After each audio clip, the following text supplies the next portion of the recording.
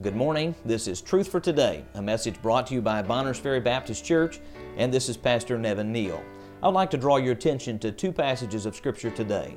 First, Ephesians chapter 2, verses 8 through 10 says this, "For by grace are ye saved through faith, and that not of yourselves.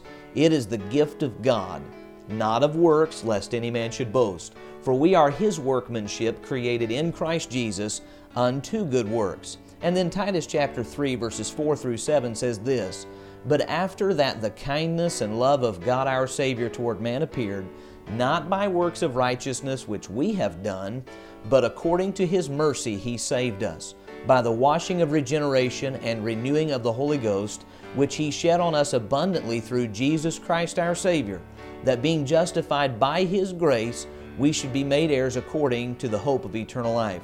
Then verse 8 says this, "This is a faithful saying, and these things I will, that thou affirm constantly, that they which have believed in God might be careful to maintain good works. These things are good and profitable unto men." If you notice a pattern in both passages, it is this. Both passages deal with the subject of good works.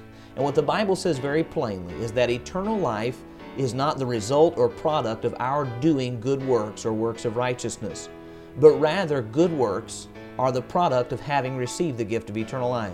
Very simply put, eternal life is the result of the work of Jesus Christ, and it's something you and I can only receive because of God's grace, His mercy, His love, and His kindness. And good works are the byproduct of the result of having eternal life. Having received the gift of eternal life is how we are empowered to be what God wants us to be and to do what God wants us to do.